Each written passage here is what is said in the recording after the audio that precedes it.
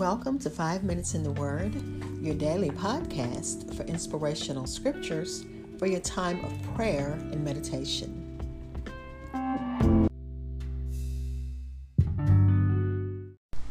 Today we're finishing Psalm 47, but let's begin with prayer.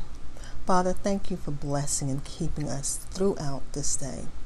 We pray for the Gillian family as they mourn the loss of their daughter.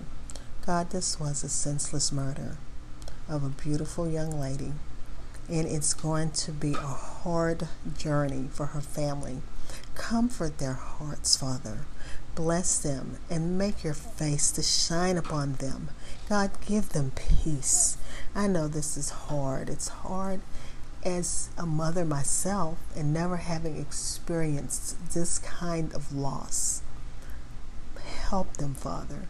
Let them know that America is with them. America is praying with them. We're mourning with them. Bless them in a mighty way. In the name of Jesus, amen. We're finishing Psalm number 47, verses 5 through 9, in the New King James Version. It reads, God has gone up with a shout, the Lord with the sound of a trumpet.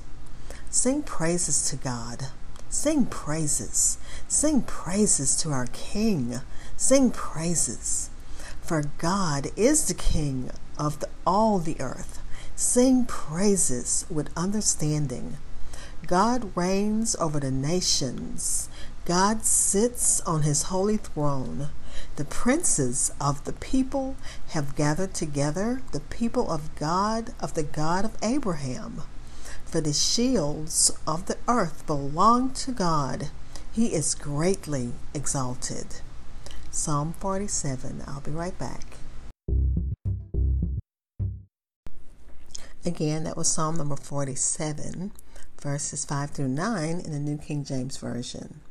This psalm encourages all people to loudly praise God as King over all the earth.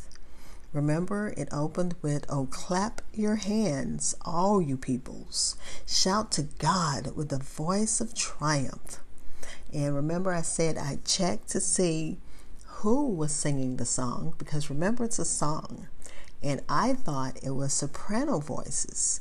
But the reference I read said the sons of Korah were the singers. And they were Levitical singers in temple and tabernacle ceremonies, and perhaps they were performers of the psalm rather than the authors of the psalm.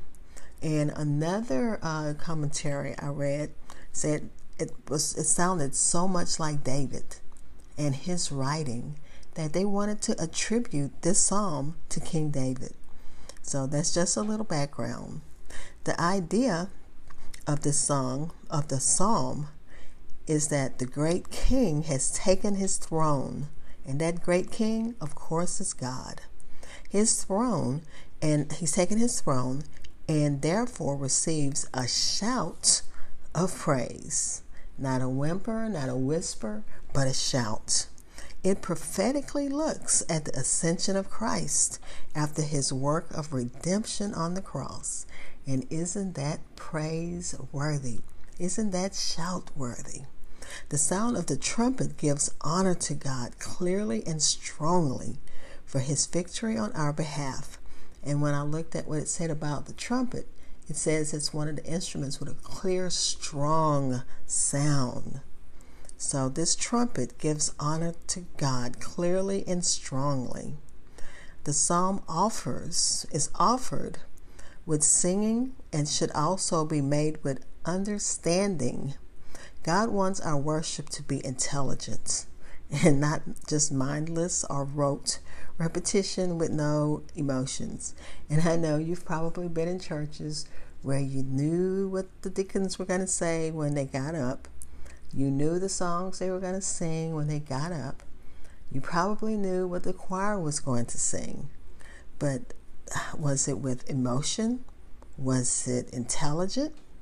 Was it mindless? If it was any of those, that's not praise. That's not what God wants. Praise is intelligent and it comes from our heart. It is not, you don't have to be smart to worship God, but you should worship Him with all of your being. And that includes our mind, our heart, our voices. The Psalm says, sing praises with understanding. And I'm going to end with this. And this is according to Derek Kidner, who is a scholar. He says, all in all, this psalm shows us how we are to praise God. Praise Him cheerfully when you clap your hands as an expression of inward joy. Praise Him universally together with all people who should praise the Lord. Praise Him vocally as you shout to God with the voice of triumph. Praise Him frequently, as the idea of singing praises is repeated often in this psalm. We cannot praise God too much. And as you think about everything He's done for you, you really can't praise Him too much. During the day, I listen to gospel, and sometimes those songs have me crying tears of joy. Sometimes those songs make me want to get up and dance, even though I'm stiff as I don't know what, and stiff and not the most graceful singer or dancer in the world. So, it's probably funny for the Holy Spirit to look at me as I try to praise. But that's what we should do. When you praise, it comes from your heart. It comes from all of you.